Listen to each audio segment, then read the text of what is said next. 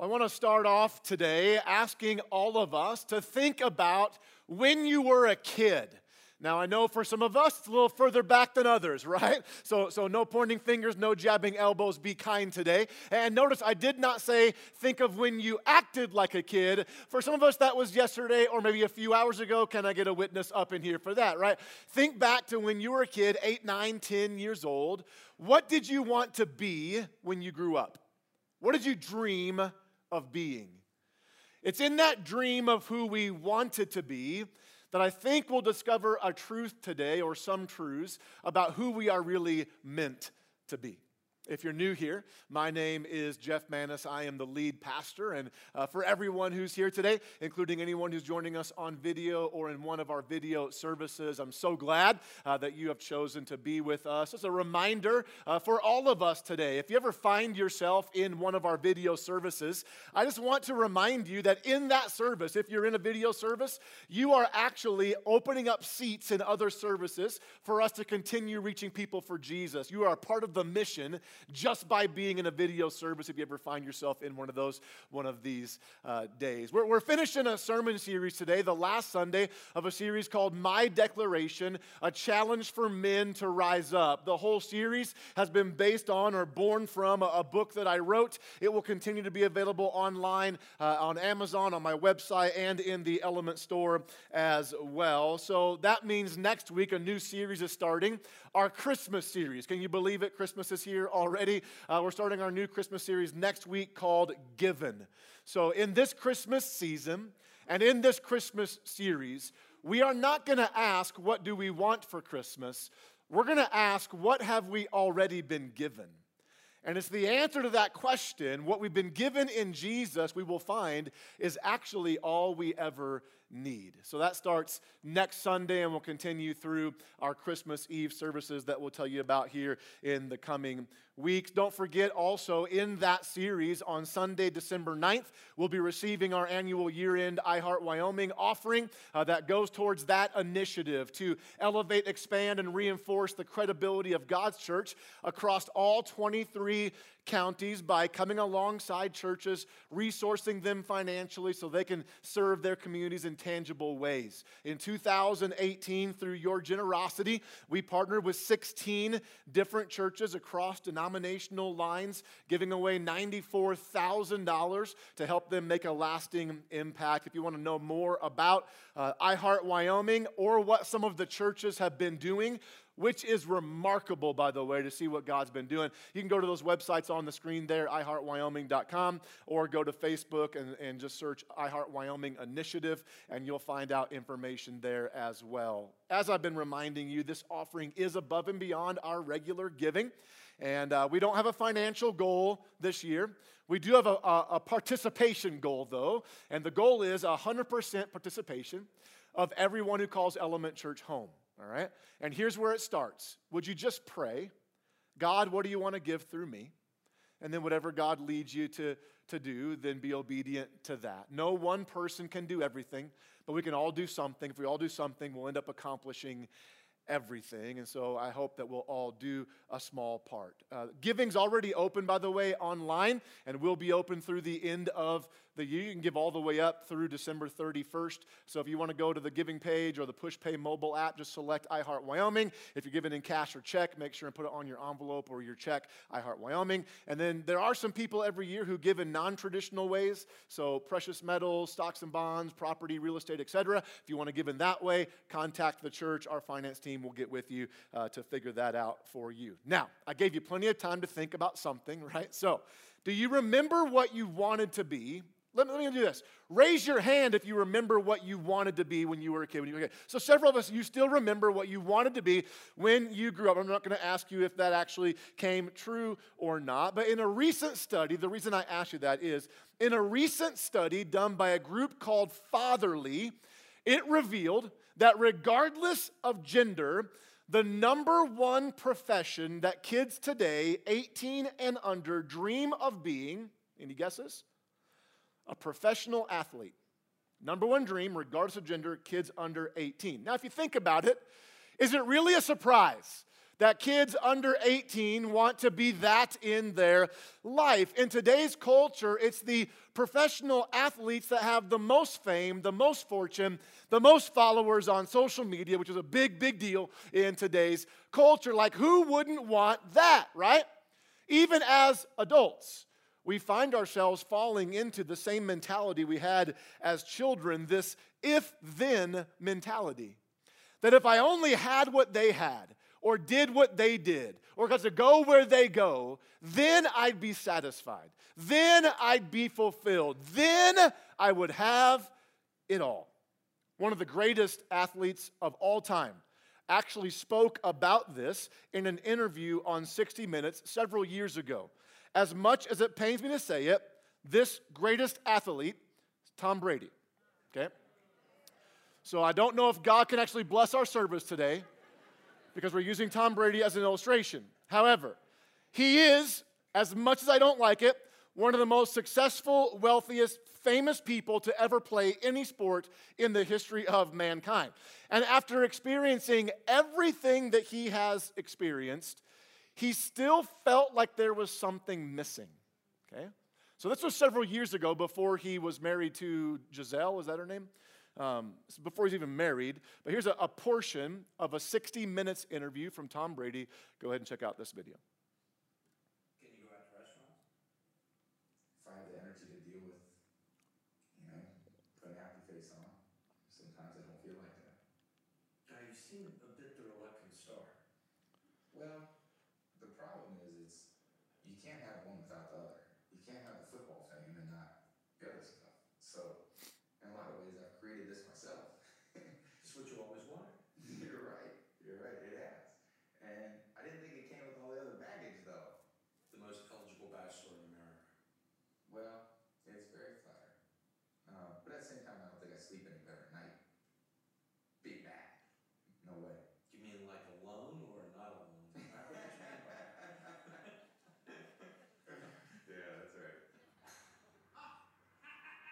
But with all that money, fame, and career accomplishments, we were surprised to hear this from him. Why do I have 3 Super Bowl rings and still think there's something greater out there for me? I mean, maybe a lot of people would say, hey man, this is what it is. I reached my goal, my dream, my life is... Me, I think, God, it's got to be more than this. What's the answer? I wish I knew.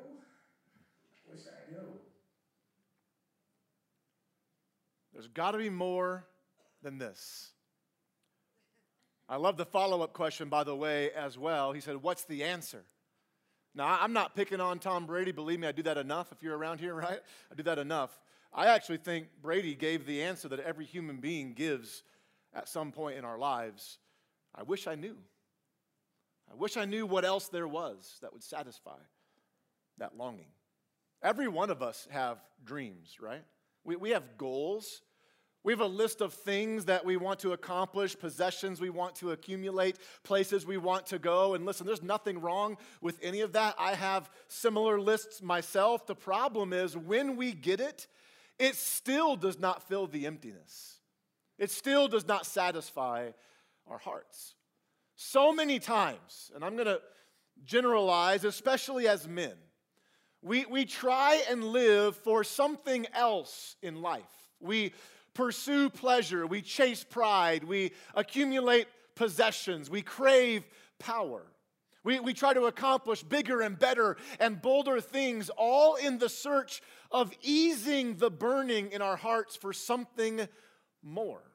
The problem is nothing in this life will satisfy. Nothing. That leads to our big idea for today. It's on the screens if you want to write it down or take a picture of it, you can. It's only in living for something beyond this life that I'll have anything worth living for in this life. Isn't that challenging? It's only in living for something beyond this life that I'll have anything worth living for in this life. Or the way I say it in the book is, in order for us to be satisfied, we need to rise up and live for eternity. When I say live for eternity, I'm not just talking about living eternally, not just eternal life. I'm talking about living with eternity in mind. living with purpose in every step, as if what I do today and tomorrow matters for eternity. In the Bible, there was a man named Paul who I think understood this concept perfectly. Many of us in the church immediately know his name. We call him the Apostle Paul, but he wasn't always an apostle.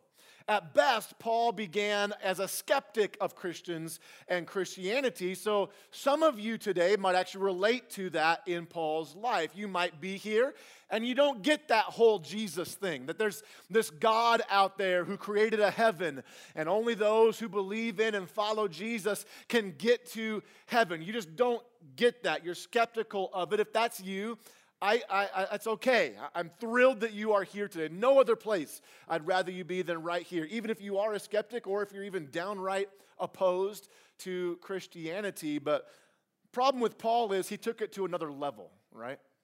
Like Paul took his skepticism, it turned to hatred, then hatred turned to murder. Paul hated Jesus and the followers of Jesus so much, he began to arrest them, torture them, put them in prison, even kill them for their faith in him. He went from city to city trying to wipe out Christianity from the planet. Then one day, on the way to another city to do the same exact thing, Jesus appeared to Paul. He told Paul, I'm choosing you to be God's appointed messenger of sharing my good news around the known world. And Paul then put his faith in Christ and went from murderer of Christians to perhaps the greatest missionary this world has ever known. He started 14 churches that we know of. He wrote 13 of the 27 letters included in the New Testament portion of the Bible. Many of those letters were written from prison, where he would eventually die for his faith in Christ. It was that Paul who I believe understood this idea about purpose more than anyone. So look at what Paul says about his purpose in one of those letters he wrote. 1 Corinthians 9, 24 through 26 says this. Don't you realize that in a race, everyone runs, but only one person gets the prize? So run to what? To win. By the way, Bible proof that being competitive is a godly characteristic. Can I get an amen from the competitive people in the room? Thank you very much. Just all the proof I need. Then Paul says this. All athletes are disciplined in their training. They do it to win a prize that will fade away, but we do it for an eternal prize. So, I run with purpose. Everyone say purpose. I run with purpose in every step. Is that how I define my life? Do I run with purpose in every step? Am I like Paul, living for eternity? Like every moment matters and every second counts in this life. It's only in living for something beyond this life that I'll have anything worth living for in this life. So I think the question we have to ask is this: how do I live beyond this life? How do I live beyond this life? If you got your Bibles, turn to Acts chapter 20. Verses 18 through 24. It's the fifth book in the New Testament portion of the Bible. If you didn't bring a Bible with you, you can follow along on the screens. And if you don't own one, we'll give you one for free. Ask for a Bible at Guest Services. We want you to have one. We want you to read it because we believe it will impact your life. So we'll give you a Bible for free. Here in Acts 20, we actually see Paul closer to the end of his life and faith than the beginning. He's about to have a conversation with some close friends of his, which would be the beginning of a journey that would take him to Jerusalem, where he would be arrested, then to a town called Caesarea on the coast of the Mediterranean Sea, where he'd be put on trial for his faith. Then he'd be transferred to Rome, where he'd eventually die in prison for his faith. That's where the beginning part of that journey is right here in this conversation. Acts 20, verses 18 through 21 says this. When they, that's Paul's friends, arrived, he declared, you know that from the day I set foot in the province of Asia until now, I have done the Lord's work humbly and with many tears. I have endured the trials that came to me from the plots of the Jews. I never shrank back from telling you what you needed to hear, either publicly or in your homes. And then he says this, I have had one message for Jews and Greeks alike. the necessity of repenting from sin and turning to God and of having faith in our Lord Jesus. It's only in living for something beyond this life that I'll have anything worth living for in this life. So how do I live beyond this life? The first thing I see in Paul's life that I think we need as well, number one, is this: I need to have the heart of God. I need to have the heart of God. Now, there's a lot of ramifications with that statement, and all of them could be true, but this is what I'm focusing on. This is more than just having our hearts made right by faith in God. Yes, we need that, and it's important. But after my heart has been made right by faith in God, I should now be on mission with God to see more people turn to Him, put their faith in Him for the forgiveness of their sins, repenting of their sins to God. Paul said to his friends, I've had one message: the necessity for everyone to repent of their sins, turn to God, and have faith in the Lord Jesus. That was Saul's sole purpose for his life. Everything else was secondary. Paul's heart was focused on those who do not yet know God, because Paul knew that's where God's heart was focused as well. Paul was consumed with seeing people far from God put their faith in God through Jesus. Now, maybe Paul was so focused on that, maybe he had so much of a heart, the heart of God, because Paul was once so far from God himself, so now he understands what it means to be brought to God. And don't we often forget what it feels like to be far from God? I don't think Paul ever forgot that, so maybe that was it. And when I say that Paul was consumed with this, I'm not sure our little brains can fully fathom how consumed Paul was with this. There are a couple verses in the book of Romans that Paul wrote that I still wrestle with and don't quite fully understand. The Apostle Paul, while writing to these Christians in Rome, said this, Romans 9:2-3. My heart is filled with bitter sorrow and unending grief for my people, my Jewish brothers and sisters. I would be willing, let this sink in, to be forever cursed, cut off from Christ, if that would save them. Like, what? Do you know what Paul's saying? He's saying, I would rather go to hell if it meant my Jewish brothers and sisters would be saved. That's another level of commitment, church. Like if I'm asking for volunteers today for that, ain't none of us raising our hands. Me included, right? I'm not there. I'm not there. Like if I had a fraction of the heart for lost people that Paul had, I would be praying more than ever, preaching harder than ever, more determined than ever to see as many people possible come to know Jesus, repent of their sins, turn to God, and have their faith in the Lord Jesus Christ. It's only in living for something beyond this life.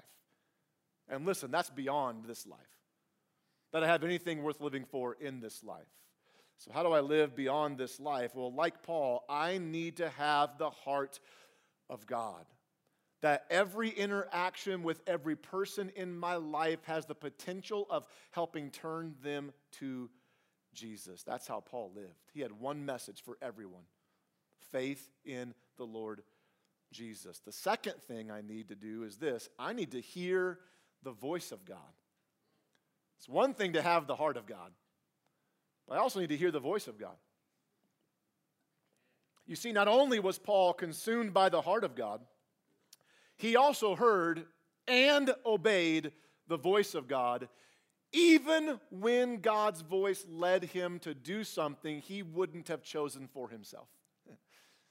That's the difference. So Paul tells his friends, hey, I've had one message, My life has been consumed with seeing people put their faith in Jesus. And then he says this, verses 22 and 23. And now, I am bound by the Spirit to go to Jerusalem. I don't know what awaits me except that the Holy Spirit tells me in city after city that jail and suffering lie ahead. Paul said, the Holy Spirit told me. And here's what's ironic to me. I'm going to pick on us American Christians for a second. In our American Christianity, Western Christianity, when someone says, the Holy Spirit told me, it is hardly ever followed by jail and suffering lie ahead. Like typically when a Christian in America says, I've heard from God, it is always for the abundance, favor, blessing, and provision of God. It's for something that makes my life better, my life more convenient, my life more comfortable. God told me. Side note here, I'm going to follow a rabbit trail for a second. Sometimes we even claim we have heard God say things about our life that are contrary to the word He's already put in our life. The Bible. So this is for all of us, by the way, okay? This is huge. God will never confirm in my life what is already contrary in His word. He will never confirm in my life what is contrary in His word. If you've heard God say something contrary to His word, you're not hearing God. You might hear something, but it's not the Holy Spirit. It's another spirit. You following me? So back to the main point here. I think sometimes we wrongly assume that God's voice will always be for something good in my life, my definition of good. Abundance, blessing, comfort, convenience. So then, if His voice doesn't fall into my definition of good, well, it must not be from God. Because it's not good for me. If that's the case, then Jesus must not have been in God's will when He suffered. And His teaching for us must have been false. Because in the Gospel of Mark, chapter 8, just after, in the same conversation where Jesus predicted His own suffering and death, where He would physically carry a cross on our behalf, paying the price for our sins, He called all of His followers to carry their own cross too. Mark 8, 34 through 37 says this. Then calling the crowd to join His disciples, He said, if any of you wants to be my follower, you must. Not you should, not try really hard. You must give up your own way. Take up your cross and follow me. If you try to hang on to your life, you'll lose it. But if you give up your life for my sake and for the sake of the good news, you'll save it. And what do you benefit if you gain the whole world but lose your own soul? Is anything worth more than your soul? Could camp out there for a while. Although I hate camping. So I'll move on. Paul had given up his own way. It was no longer about what he wanted or desired. It's about what God wanted and desired. It was not about where Paul wanted to go. It's about where God needed him to go on his behalf. He did not hang on to his own life. He gave it up for the Lord and for those the Lord loves. Paul put no caveats on his commitment to follow Jesus. We're great at caveats. God, I'll do whatever you want me to do. I'll go wherever you want me to go. I'll sacrifice whatever you want me to sacrifice. I'll give up whatever, God, you want me to give up, except that. Right? God would not ask me to give up that, would He? God wouldn't ask me to do that, would He? He wouldn't ask me to go there. Some of you are wondering why God sent you to Cheyenne, right? Paul was willing to do whatever was asked of him to glorify Jesus with his life and to reach more people in this life, even if that meant jail and suffering lie ahead. Am I on board with that?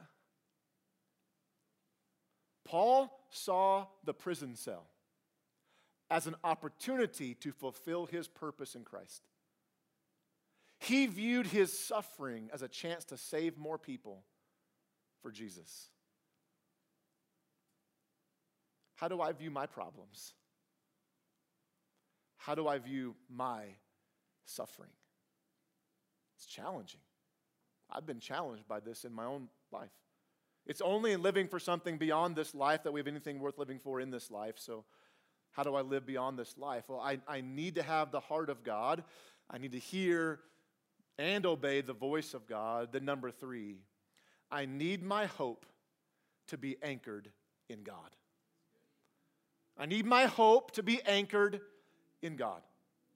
Acts 20, verse 24, Paul concludes this little conversation, says this, "But my life is worth nothing to me. I've had one message, salvation for people, and now God's calling me to prison and suffering, but my life's worth nothing to me unless I use it for finishing the work assigned me by the Lord Jesus, the work of telling others the good news about the wonderful grace of God." That Paul's hope was firmly rooted, not in what would happen to him, but in who was working with him. He was working with the Lord. He was speaking Mark 8 in this moment. He was telling his friends, listen guys, unless I have the heart of God, unless I hear and obey the voice of God, unless I have a hope firmly anchored in God, my life is worth nothing. Or in other words, hey friends, what good is it if I gain the whole world but lose my soul?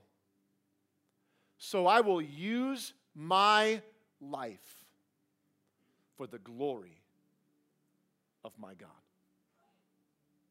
Paul lived beyond this life. Do I? Do you? And it's only in living for something beyond this life that I'll really have anything worth living for in this life. So how do I do that? Well, I need to have the heart of God. I need to hear and obey the voice of God. And I need to have my hope anchored in God. And listen, that last one is so important. Because when I get the heart of God, He will want to put me in places that reach more people.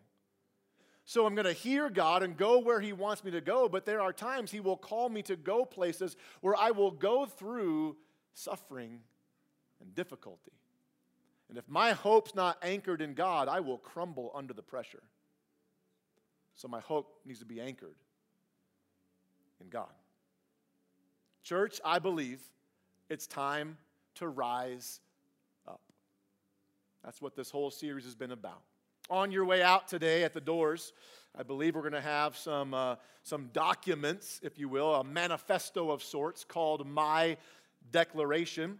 The ones available at the doors we are calling gender and relationship inclusive, meaning no matter your gender or your relationship status, this declaration will apply to you. On my website, I actually offer very specific declarations for both males and females, single and married, with kids and without. So everyone's included on there. I think there's 9 different declaration manifestos on my website. You can download it and print it off. I'm actually, my wife and I both printed ours off. We framed them. It's a place to sign it and date it. We're going to display it in our home somewhere, just saying, this is my declaration. It's what I want to do with my life. So I'd encourage you, even if you don't want to display one or don't want to sign it or whatever, just take one today. There's plenty. And use it as a reminder this week of what God's calling us to. I do want to read a portion of it to you. Okay, I'm not going to read the whole thing. But here, I just want to read this to you. And this is all from the book and from the series we've been in. Here's my declaration, okay? Something was started within us when we were born. Something was placed there by God himself that lies dormant and ready to rise. So no more will we sit idly by while the devil wreaks havoc in our lives. No more will we let down our guard and bask in the comfort of just good enough. For us, it's time to rise up. I will rise up to finish what God started in me. I will hear what God says about me, do what he tells me to do, and give credit where credit is due. I will rise up and live out a bold faith by knowing who I'm standing in, when I'll stand firm, and why I'm standing strong. I will rise up and use the aggression God gave me toward the purity he expects from me. I will realize what I'm after most, seeking to please Jesus instead of bringing pleasure to myself. I will rise up and take responsibility for the authority God has given me. I will acknowledge where I am, admit who I am, and accept all the blame for what I've done. I will rise up and honor God financially with every resource he has given me. I will rise up and lead courageously, no matter the cost. I will risk my reputation, run with resolution, and rest in the reliability of God. I will rise up and live for eternity. That's today's. Knowing that every moment matters and every second counts. I will seek to have the heart of God, hear and obey the voice of God, and anchor my faith in the hope of God. And I will rise up to leave a lasting legacy with my life. From this day forward, my name is Jeff, child of God, and I will be a valiant warrior for Christ. This is my declaration. And I'm asking you to make it yours too. So on your way out, grab one of these papers. Please take them. Otherwise, we have to recycle them. So I'd rather you take them and use them. I've been challenged by this myself. I want to live out that declaration in my own life. And listen, that is what Jesus lived out for us. He lived it and calls us to it. But unless you know Jesus as your Savior, you can't live this out. You have to have his Holy Spirit's power in you to live it. So maybe you're here today, and like Paul, you are far from God. You've not put your faith in Christ. But if God can save Paul, the murderer, then he can save all of us. Amen? Save all of us. So if you're here today and you've not put your faith in Christ, I'd love to lead you in a prayer to do that if that's what you want to do. So if you just join me in this prayer, just pray it silently in your heart to God. Just repeat after me in your heart. Father in heaven, I thank you that you love people like Paul, you love people like me. That even though I've sinned against you, you sent Jesus to die in my place. So Jesus, I put my faith in you. I believe you are God in the flesh. You died in my place. You rose from the dead, and I believe in you. Forgive me of my sins. Wash me clean and make me new. Come into my heart. Help me to turn from my life of sin and follow you by your power in my new life. Thanks for loving me, Jesus. I'll do my best to love you back. It's in your name, Jesus, I pray. Amen. If you're here today, we often provide opportunities to put faith in Jesus for those who don't, and every week's different. Some services, there's multiple. Some services, there's nobody that responds, but we always give the opportunity. So if you're here in this service and you just prayed to put your faith in Jesus for the forgiveness of your sins, we'd love to know about it. You're safe and among family. So if you prayed that prayer, would you just acknowledge it by lifting your hand up and saying, yep, that's me. I just asked Jesus into my heart. Anybody say that today? Leave it up if you're going to put it up so I can see you. All right. I don't see any hands. Okay. Listen, if you want to talk to somebody, I'm just going to go by averages that not everybody here is a Christian. So if you're not, that's okay. That decision's yours, and I don't want to rush you into it. But if you want to talk about it, about faith in Jesus, find me in the lobby, find one of our pastors, a prayer team member in the back, and we'd love to talk with you at least about what it means to put your faith in Christ. Be praying for our other 3 services as well, that if God brings people that don't know him, that they would respond to faith in him. Let me pray for you guys, and then just remain still. A few closing remarks, we'll get you on your way. Lord, thanks so much for being our God. Lord, I thank you for the story of Paul and others like him who were just consumed with your purpose of reaching people. They were willing to go wherever you called them to go, and their hope was firmly anchored and rooted in you. Lord, help us. Help us to do the same thing. Have your heart, hear your voice, and have our hope anchored in you. Lord, thanks for loving us, for saving us, for choosing us. We give you praise. In Jesus' name, amen. If you are new here today, please stop by the living room on your way out. Got some people there that'd love to see you and meet you. If you need prayer for anything going on in your life, we have a great prayer team all the way in the back of the room behind the sound booth there. They'd love to pray for anything going on. And then next Sunday, please be watching social media. Invite some people to come to our Christmas sermon series. Super excited about that. Believe God's going to do some great things. Be safe today. Love you guys. Have an awesome week. You're dismissed.